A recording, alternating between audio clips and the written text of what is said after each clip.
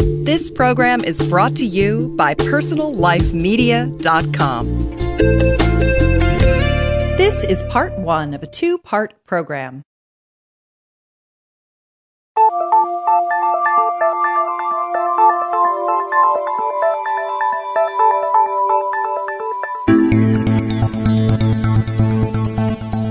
Welcome to Money, Mission, and Meaning, Passion at Work, Purpose at Play, where we explore how we can integrate our personal values and our professional skills to create pleasure and profit in the business of life. I'm your host, Mark Michael Lewis of RationalSpirituality.com, author of Relation Dancing, Consciously Creating What You Really Want in Your Relating, and The Key is in the Darkness, Unlocking the Door to a Spiritual Life.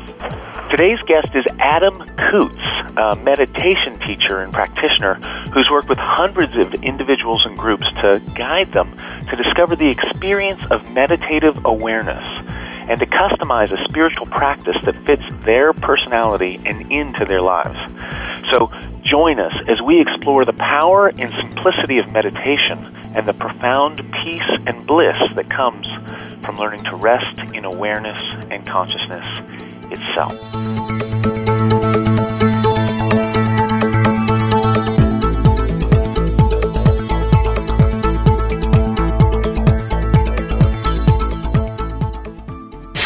There's a poem by Leonard Cohen, who was a Zen priest for 20 years, actually. He lived in a monastery. And he talked about how an angel of love or a saint of love has a mind that accords with things the way a runaway ski caresses the landscape of a hill. The mind just sort of rises and falls with the topography of any experience.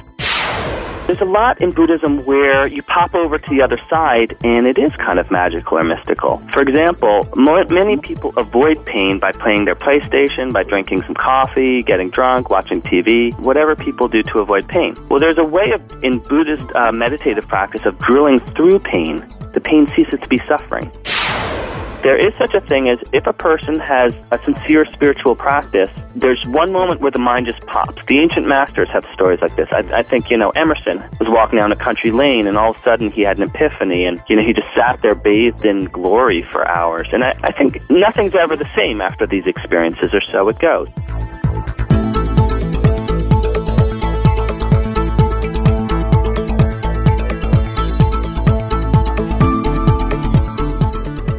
Welcome, Adam. It's a pleasure to have you on Money, Mission, and Meaning. Great to be here, Mark. I've seen the show on the podcast on Personal Life Media, and I've thought, it'd be great to be on the show, so I'm excited to be here. Excellent.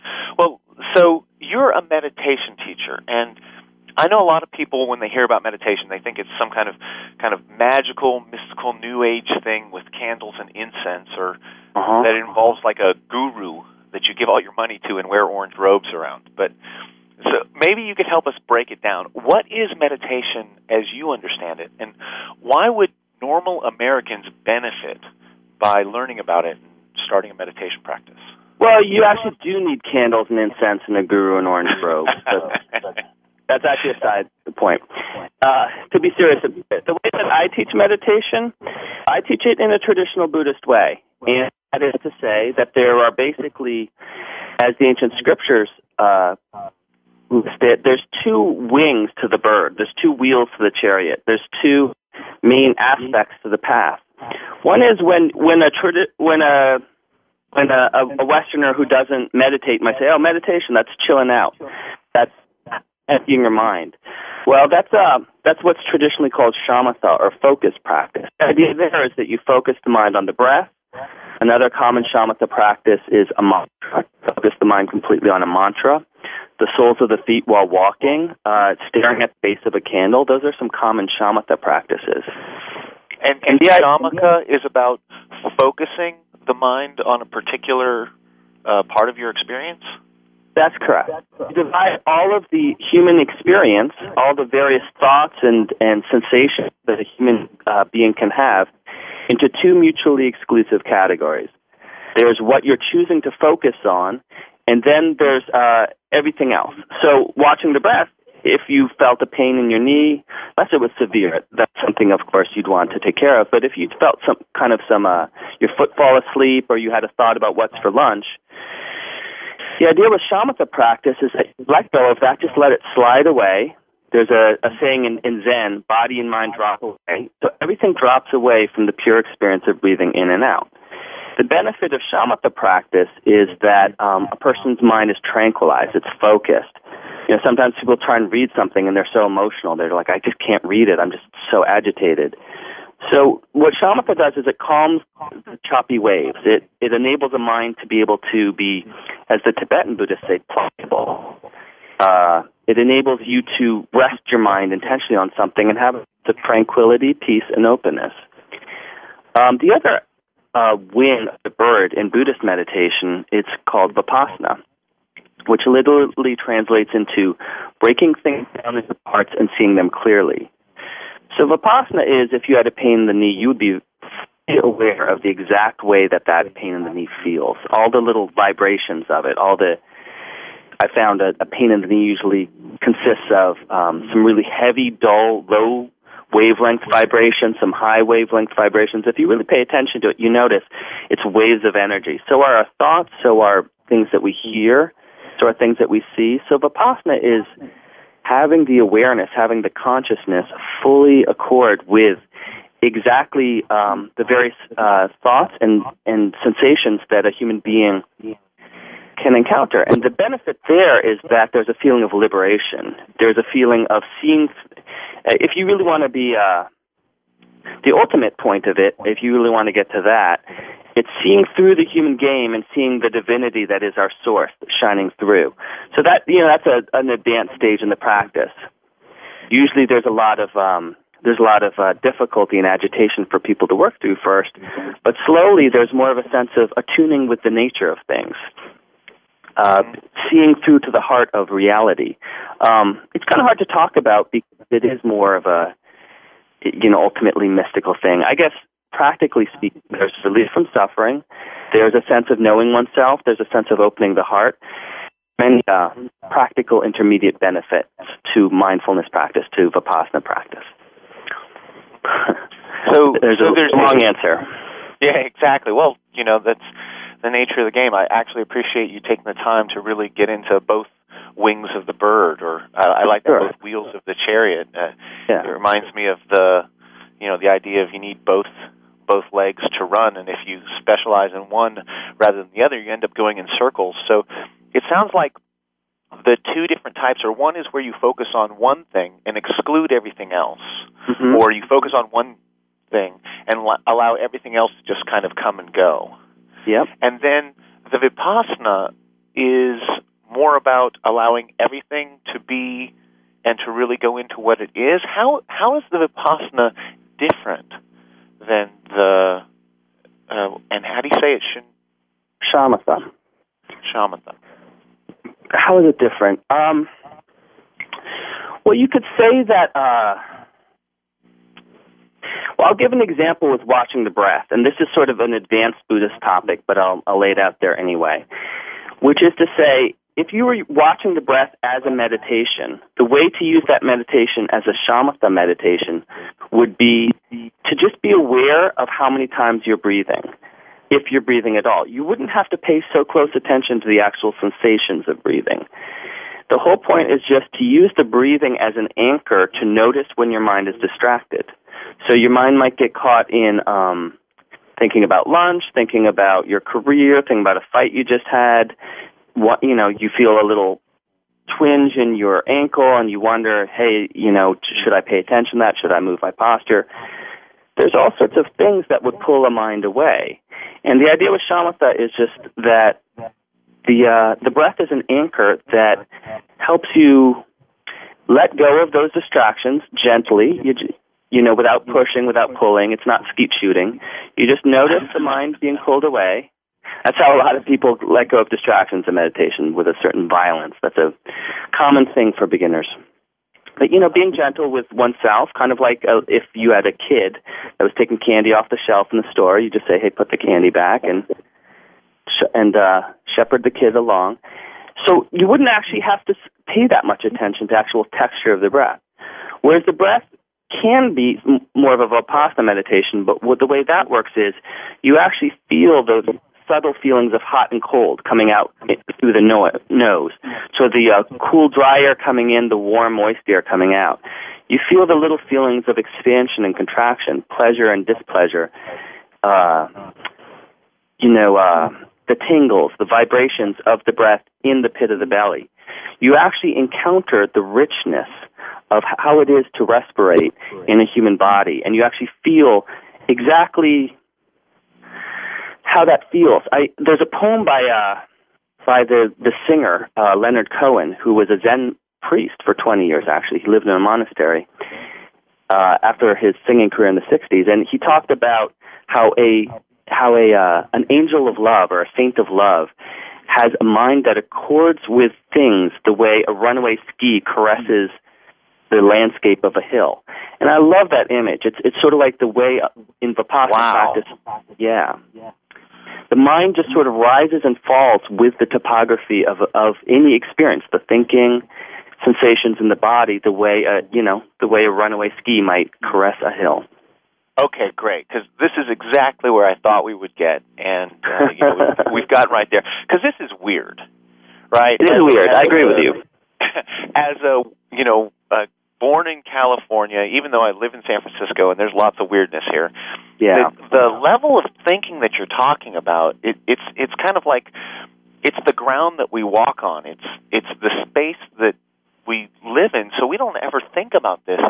And I remember when I first heard about meditation, I thought it was some kind of magical, spacey thing. Yeah. But it sounds like it's really about learning to direct and focus your mind in very precise and consistent and systematic ways. And in the process of learning to focus it like that, or learning to actually have it concentrate on one thing for a period of time, that it's like whole new worlds open up for you. Is that? Certainly. I want to address that topic, but there's one more thing I want to say about shamatha and vipassana before we move on from that topic, which is many people are familiar with the yin-yang symbol, how what that symbol represents is the way different energies, life energies, work together to create a unified whole. And one way of thinking of yin and yang is as masculine and feminine energies. I think that's, one way that it's commonly translated into American thought patterns. And you could say that shamatha kind of represents the masculine side of meditation. It's focused, it's powerful, there's a sense of doing something, letting go of distraction. It's penetrating, it's disciplined, it's grounded, it has boundaries, it says no to distractions, it says no to fun, it creates a container, it's pure stillness. Whereas vipassana you could call more the feminine side. It's receptive, it's pure awareness, it's being, it's expansive, it's welcoming, it has open boundaries, it's intimate, it embraces all. It's in tune with the flow and the motion of life. It's delightful. It's more pleasant. So just as masculine and feminine work together to create a unified spiritual whole, so it is a shamatha and vipassana, the masculine and the feminine of meditation, work together. I haven't heard any of my teachers give that analysis. That's kind of just something I've come up with on my own, but that's the way it seems to me. I think that's great, and again, I have this vision of the bird with two wings or the chariot with two wheels. Exactly. And the masculine and feminine, this balance of both kind of focusing and directing your attention to one particular thing and saying no to other things versus kind of opening your attention so that you can allow it all in and feel it into its depths. Yeah, I think the two are definitely important to work together. Fantastic. So we're about to take a break to support our sponsors. When we come back, I want to get into how actually learning to focus your mind like this and to open your mind like this and to feel deeper into you could say, the texture of the human experience within ourselves actually makes a practical difference and a real shift in how you experience the rest of your life. Absolutely. So I'm Mark Michael Lewis. I'm speaking with Adam Coutts, meditation trainer, I will say extraordinaire. And thank you. And corporate trainer on money, mission, and meaning, passion at work, purpose at play. And we'll be right back.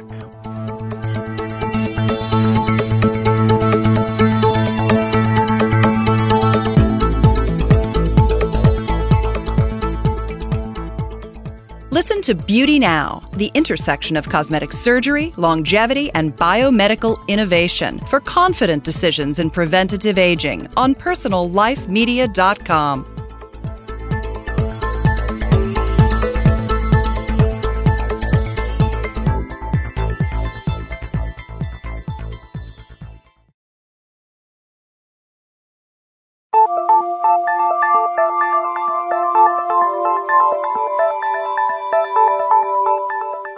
And we're back with meditation teacher Adam Coutts. So, Adam, I know that we live in the San Francisco Bay Area. Yeah. There's a lot of kind of New Age thinking and communities out here, and you hear about crystals and astrology and spirit guides and manifestation, and sometimes people kind of lump meditation in with that world. And I'm curious, how does all of that kind of stuff, the kind of more magical, quote, spiritual stuff, how does that fit in with your understanding of meditation and how you actually live meditation, how it actually impacts your daily life? Yeah, it's a great question. Well, I think part of the problem there is that when Buddhism was first translated into the West, in the 19th century, they used a lot of Western words. For example, enlightenment. I think words like moksha or samadhi are better that's a Sanskrit and Japanese word. They're sort of better translated as liberation than enlightenment. But enlightenment was a Western word, Voltaire, etc., and that's the word that was used. Similarly, the Western word meditation already means a whole lot of different things. In the medieval Christian context, if I understand correctly, the word meditation meant to contemplate something, to hold an idea of Jesus in mind, or the way a modern American would use it, maybe to think about a problem. Whereas I would say the way that really shamatha bhavana and vipassana bhavana, which means shamatha practice and vipassana practice, translate, it's not that sort of intentional cultivation. In traditional Buddhist practice, there is a cultivation of loving kindness. That's sort of intentionally generating a sense of loving kindness for yourself. And I know the Tibetans have also, I'm less familiar with Tibetan Buddhism than I am with most of the other lineages. They have a lot of practices that could be seen as pretty magical. They have a lot of they evolved later than the other schools of Buddhism, and so as the Indian religious context changed and became more magical, that aspect of Buddhism, Tibetan Buddhism, Vajrayana Buddhism, also co-evolved, and so it's got a lot more rituals. The San mandalas, some people might be familiar with, elaborate rituals involving, hypothetical deities, celestial bodhisattvas. So there are aspects of Buddhist consciousness practice that could be seen as involving thought, involving intentional cultivation. However, the two schools of Buddhism that I've studied with most, which is Theravada Vipassana Buddhism from Thailand and Burma, and Soto Zen Buddhism from China and Japan, what they more involve is just, as we've talked about, just being with what is, just paying attention to the raw reality of life. And there's a way in which it isn't something magical or mystical. It's just sort of, as I said, paying attention to breath, paying attention to body sensations, watching the mind have its thoughts. And the funny thing is, there's a lot in Buddhism where you pop over to the other side and it is kind of magical or mystical. For example, many people avoid pain by playing their PlayStation, by drinking some coffee, getting drunk, watching TV, getting into an argument, whatever people do to avoid pain. Well, there's a way in Buddhist meditative practice of drilling through pain, of feeling a knee pain or an emotional pain so fully that the pain ceases to be suffering because it's experienced so fully. And I would say the same thing. By being with the boring reality of being a human being, just feeling how the body feels, just breathing the thoughts, just feeling the breath, just being aware of thoughts as thoughts rather than getting caught in them, there's a way in which you pop through to the other side, and there is something very sparkly and very almost divine about it. I've had those experiences living in monasteries, and it's not like a person is intentionally using crystals or, going to a guru and talking about the absolute or anything like that. It's just a simple awareness, a matter-of-fact awareness of what is, and there's something very alive that happens, and like that. There's some Zen poetry that talks about that, about how, before enlightenment, the mountains are mountains and the rivers are rivers, and then a magical thing happens, and then it's just mountains are mountains and rivers, but something's different. Hard to say what. Well, as you're saying this, I in my book Key is in the Darkness, I really went through, from my perspective, kind of the lived experience of spirituality and how it actually plays out. And one of the central ideas in the book is the idea of divinity. And the idea of how you relate to divinity. And one of the things I'm hearing in what you're saying is that when you learn kind of the both wings of this bird, when you learn to both focus your attention and actually place it on one aspect of your experience for an extended period of time, and then at the same time you learn to open your attention so that you can feel into the depth of it, so you can feel its textures and feel all of its meaning, that it's sort of like Henry Miller once said that when you look at a blade of grass, when you look at anything deeply, you discover a world of mystery and majesty that's so beautiful, because the world itself, each part of it, even a blade of grass, is so rich in experience that it's almost overwhelming. And what I'm hearing is, you say before enlightenment, mountains are mountains, and then after enlightenment, mountains are mountains, except they're different. It's like you're actually experiencing the mountain as a miracle, as something that's so rich that it impacts you, that it inspires you, that it gives you this sense of meaning and participation in bliss. Is that kind of what you're talking about? Absolutely. There's a story about a spiritual teacher, Ram Dass, who did a 2-month retreat in Burma, a meditation retreat, where he was just in a little cubicle, or a little, what would you call it, a little room. Hut? Oh, yeah. Yeah, it was a room in a building, I guess, and they would slide food in to him, and he said he got to know I think Ram Dass is a pretty extroverted person, which is to say, he gets bored. The more extroverted one is. Research shows the more sensation you need, the more you need roller coasters and excitement. And he talked about, he learned in that 2 months, just sitting in a little room without leaving, that boredom is just a lack of paying attention. And he got to know the cracks on the wall so thoroughly and made friends with the spider and got to know its habits. And he brought a couple bags of peanut M&Ms with him. And traditionally in Buddhist monastic practice, you don't eat meals after noon. So right before noon, about 12:15, he would eat 2 peanut M&Ms. He figured it out that over 2 months he could eat 2 a day. And he said it was such a rich experience, it was almost too much, just the salt and the peanut and the chocolate. And he was back in America a couple months later, and he just shoved a bunch of peanut M&Ms in his mouth, and he just noticed the difference of how paying attention can make such a difference, and what a rich experience it was just because his mind was right there with it, just paying attention to how it felt to eat.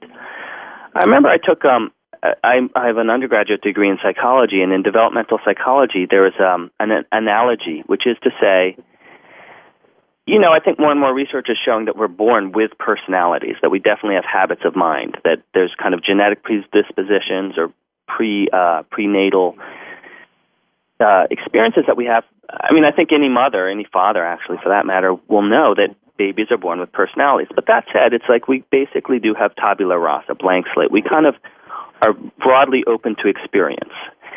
And what in this class, the analogy that was made is our habits of thinking and our habits of reacting are kind of like trickles of water on a landscape. But the water keeps flowing that way. We learn how to pout when our mom doesn't give us what we want. And so it's, anytime someone doesn't give us what we want, we pout. And so that water keeps flowing that way. So by the time we reach adolescence, it's kind of a deep ravine. And it would be pretty hard for the water to flow out of that. And by the time that, we reach adulthood, for some people, their personalities are so deeply set, their ways of thinking are so deeply set. It's like the Grand Canyon. What are the chances that the Colorado River is going to jump out and kind of go somewhere else with the walls of the Grand Canyon on either side? Not likely. So sometimes when people get drunk or people have a near-death experience or people meditate deeply or have a therapy session, there's things in life that, or they read a great work of literature, there's things in life that give us what the psychologist Abraham Maslow called a peak experience. And all of a sudden we see things differently. All of a sudden the water jumps out from its river valley and it flows a different way. Oh, I can see people in a new way. I can see myself in a new way. Maybe I could change careers. Maybe I could love people more. Maybe I could just go and travel right now. I think the problem is that then, whether it's just neurobiology or whether it's you just want to say it's just our habits of mind, the mind goes back to thinking the same way. A lot of times that brief experience of seeing things in a new way, which we've all had, fade. I think the idea with meditation is to gradually lift up the elevation of some of these riverbeds so that the water can flow in new ways, so it doesn't always flow the exact same way. We don't react to people the same way. We don't see life the same way. We don't get through just the same way we started getting through when we were 12 or 13. And that actually real change is possible. Real new perception is possible. That the water isn't stuck flowing the same way it's always flowed. Oh, excellent. That brings me right to my next question. Great. And it's really about the nature of practice and you could say the goal or the path to enlightenment. Mm-hmm. But before we get into that, I want to take another quick break. Right. And so I'm Mark Michael Lewis with Money, Mission, and Meaning, and we're speaking with Adam Coutts, meditation teacher, and we'll be right back.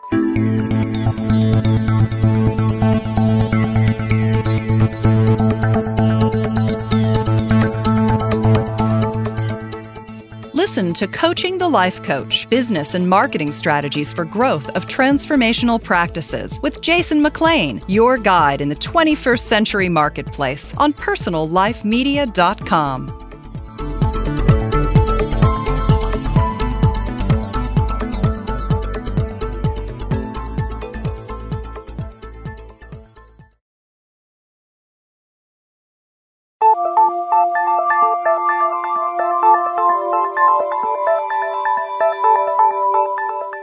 And we're back on Money, Mission, and Meaning with meditation teacher Adam Coutts. Now, Adam, you were talking about how you mentioned what you might call a peak experience, or Maslow called peak experience. And I know Ken Wilber, someone who we're both very respectful of his work, he sometimes calls it a peak experience as in P-E-E-K. Yeah, so it's like you're peeking into something. And that when you have that peak experience, it can change how you see things, but then you tend to go back into your old ways of thinking. And you know, in this riverbed, you're talking about having a meditation practice that lifts the river. And I want to focus on that word practice for a little bit because there's something about a spiritual practice which is different than kind of a one-time experience in which everything fundamentally changes. There's something about learning to build a new relationship with your experience. And I was hoping you could just talk a little bit about what a practice is and why they call it a spiritual practice. Yeah, that's a great question. Some people might be familiar with in Buddhism what's called the Eightfold Path, which is sort of the manual for how to practice, how to walk the road of liberation. And one of them is right action. Samyak Kamanta is, I think, the way it's said in Sanskrit. And what right action is, there's all sorts of parts to it. It's basically the idea is if you know something's good in your life and you're doing it, keep doing it. If you know something is really the healthy, good thing to do and you're not doing it, start doing it. If you know something's bad for you and you're doing it, stop doing it. And if you know something's bad for you, bad for your relationships, bad for your communities, bad for your health, and you're not doing it, keep not doing it. So that sounds pretty straightforward. Yeah, it is. But I find inspiration in that. I find looking at it like, whoa, yeah, what am I doing that's good to keep doing, keep not doing? What could I do differently? Anyway, and the Buddha did get specific about all sorts of things vis-a-vis right action, and one thing was, do your meditation practice. So, in the Buddhist context, the idea is to be regular with one's practice, to sit regularly. I think that you mentioned why is it called practice, and many times when I teach my meditation class, I have an 8-week class that I've taught for a few years now. Many times on week 2, people come in, they say, "Oh, this meditation is so great. I'm doing the practice of the Dalai Lama, the practice of the ancient masters. This is so great. I had so much bliss this week. I'm going to do this forever. I can't believe it's taken me so long to find this practice. This is so wonderful. I just had light energy shooting up my spine and out of the top of my head." And I say to them, "I'm sorry," because what inevitably happens is in the upcoming weeks they hit, as in the metaphor of one spiritual teacher, you dig in a garden, and the first few layers is just soft, loamy soil, and then you hit a hard rock. And eventually you'll hit everything you've avoided in life. And you'll hit your boredom, you'll hit your anger, you'll hit the parts of yourself you don't feel so good about, you might hit some childhood trauma, you might hit that conversation last week where you yelled at your friend, and all of that stuff, any psychological weak point or point of that hasn't been resolved will eventually percolate to the surface in meditation. And that's when it really becomes a practice. It becomes a practice of really embracing those things, loving them, opening to them, being willing to feel them, being willing to sit in the fire and burn sometimes in the service of purifying oneself. Kind of like in a washing machine, the water gets dirty, and that means your clothes are getting cleaner, but the water is definitely getting dirty. And so it is in meditation that all sorts of difficult creatures crawl out of the sewer. And that's a good sign. It's a sign of progress, but it definitely takes a certain amount of stability, a certain amount of dedication, a certain amount of being willing to get on like an athlete, wakes up in the morning, does their crunches, does their sprints, whether they feel like it or not, because they know that training is going to change them into the person they want to be. So it is in meditation, keeping our focus practice, keeping our mindfulness practice, coming back to being aware of, creating space for, and being willing to open to exactly what our experience is again and again. It often takes quite a sense of practice and discipline. So, like that. And, it sounds, quite frankly, it just sounds like a lot of work. And I think when people really get into it, they realize that it is a lot of work. Yeah. It's a particular kind of work. It's a work that's not necessarily physically difficult, although depending on the practice you're doing, you can certainly challenge your body. But there's a particular kind of mental focus that's required of it. And I know for myself, it's like working out mental muscles. So when you go to the gym and you haven't been to the gym for a while, you do some activity, and the next day you realize, oh my gosh, I didn't even know I had muscles that can get sore there. And I often experience that, as I go deeper into my own practice. It's amazing how many different levels, and it seems like there's just an infinite amount of levels where you realize, oh my gosh, I've been loose here. My mind has been really loose here. And now that I'm actually trying to focus it, or now that I'm actually trying to be with this experience, I just notice how my mind just runs anywhere else. Absolutely. And that brings up, you were talking about how the word enlightenment isn't necessarily the best translation of these experiences. And, sometimes I think people approach meditation and enlightenment as, okay, so you meditate for a while, and then you become enlightened. Yep. Then you become liberated, and then you're done. Right? Yep. It's over. I mean, hey, game over, you won. And so I thought that I'd ask you, a really simple question, which is, I say that smiling, In your experience, what is enlightenment? What is liberation? What is the nature of that, such that people can understand why moving towards that can actually lead to a much deeper and richer experience of life? Yeah, you said a lot there.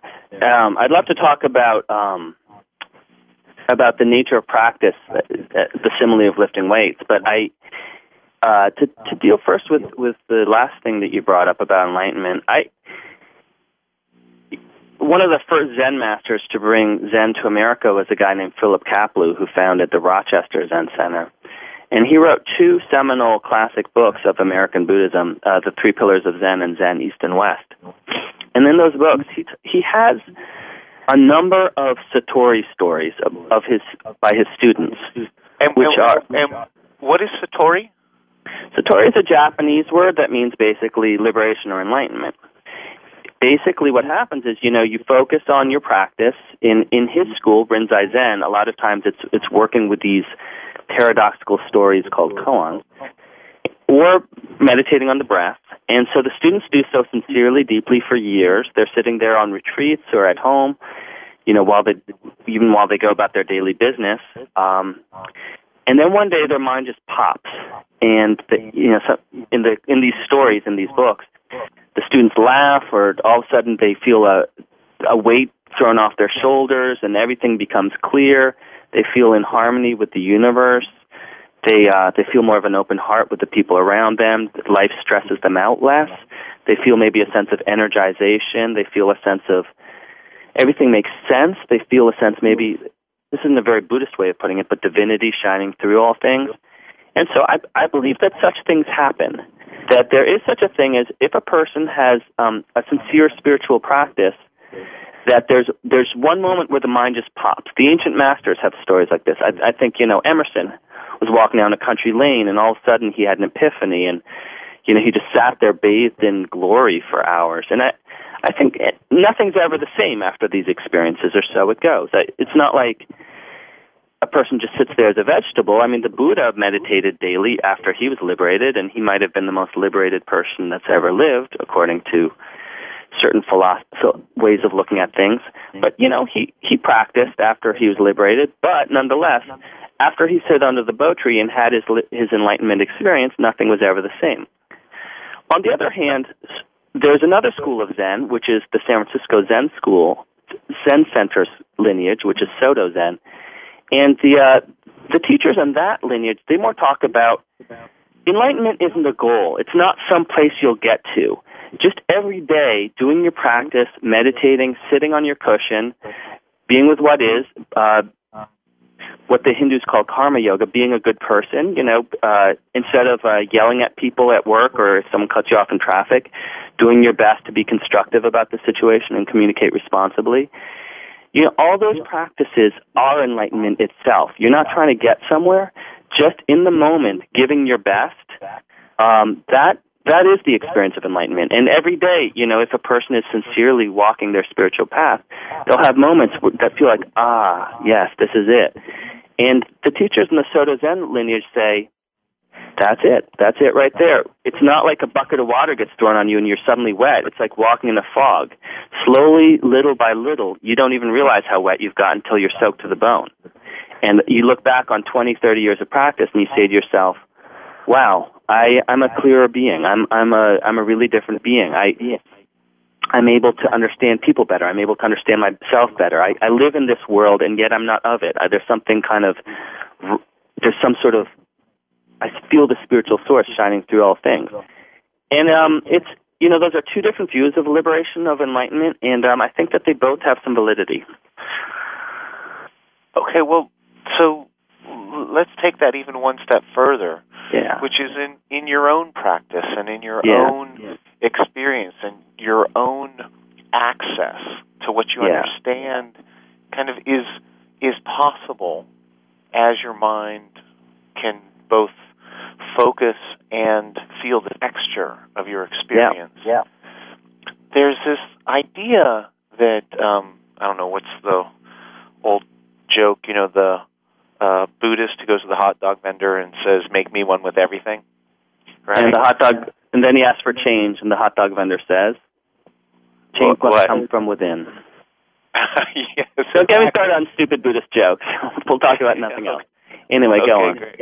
Well, so in this idea, there's this experience of enlightenment, whether it's getting soaked to the bone simply by getting wet through all of these years, and that there's something about that seems to point to the same kind of experience that, let's say, a Christian or a Muslim might experience when they point to kind of being one with God or this God type of experience. And I was wondering if you could speak a little bit from as much experiential insight as you can actually put into words.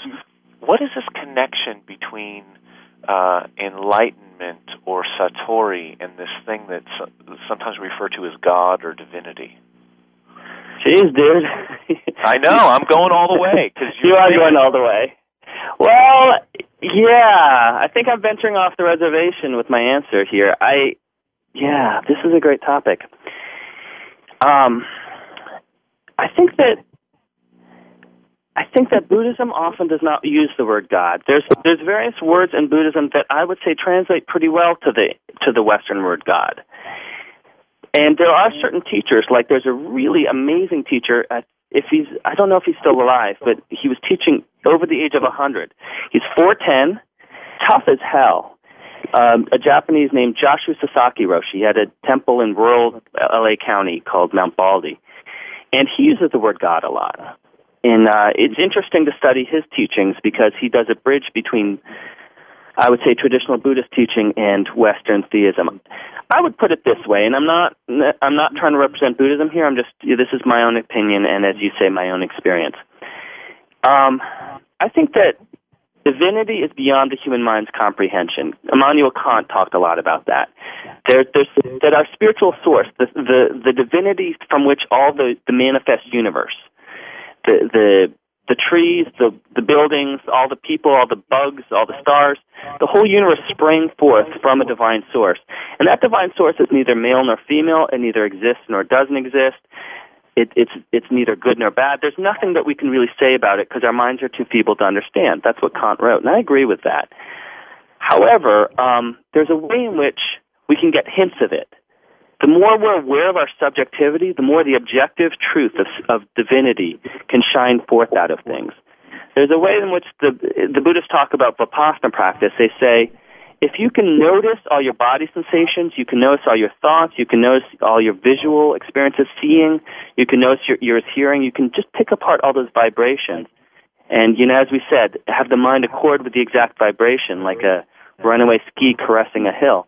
If you can feel the vibrations of thought, if you can really feel the vibrations of the pains in your knee, the pain in your back while you're sitting there in meditation, or even as you're walking down the street, you can just notice where your mind goes. You can notice how you're distracted by the new pair of shoes in the window. You can just notice the topography of being human. If you can really see that, something subtle starts shining through the cracks between your experience. Whereas formerly being human was this big, solid experience. I'm human. I have this much money in my bank account. I'm at war with this ex-friend of mine who doesn't understand me. If you can really notice clearly all the aspects of being human, some light starts to shine. And you could, I think you could say that light is divinity. The Buddhists don't use that word. They would call it impermanence or no self. And I think that's part of the tricky part. Spiritual practice takes you to the far shore, and it's really hard to describe that far shore. Some Western monotheists and Hindu saints describe it in the positive, being full of God, being full of some experience. And, some people describe it in the negative, absolute emptiness, absolute pure consciousness. And I think the words don't really matter. What matters is having a spiritual practice that has a person experience it for themselves. And then there's, when a person comes back, they'll say, hey, I met Jesus.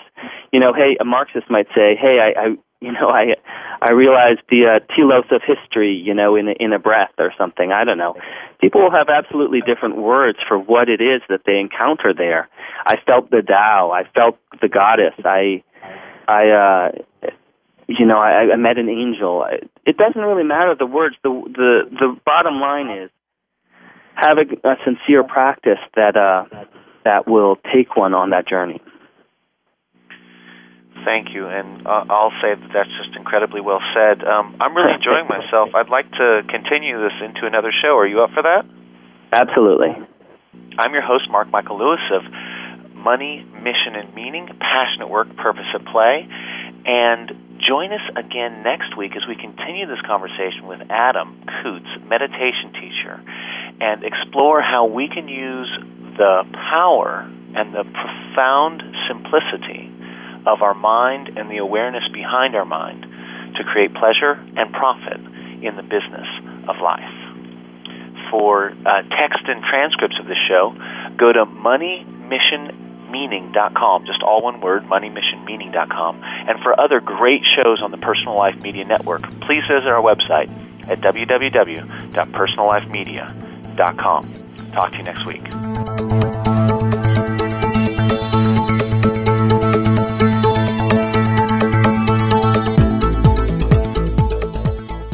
This concludes Part 1. The interview will be continued in the next episode of this show.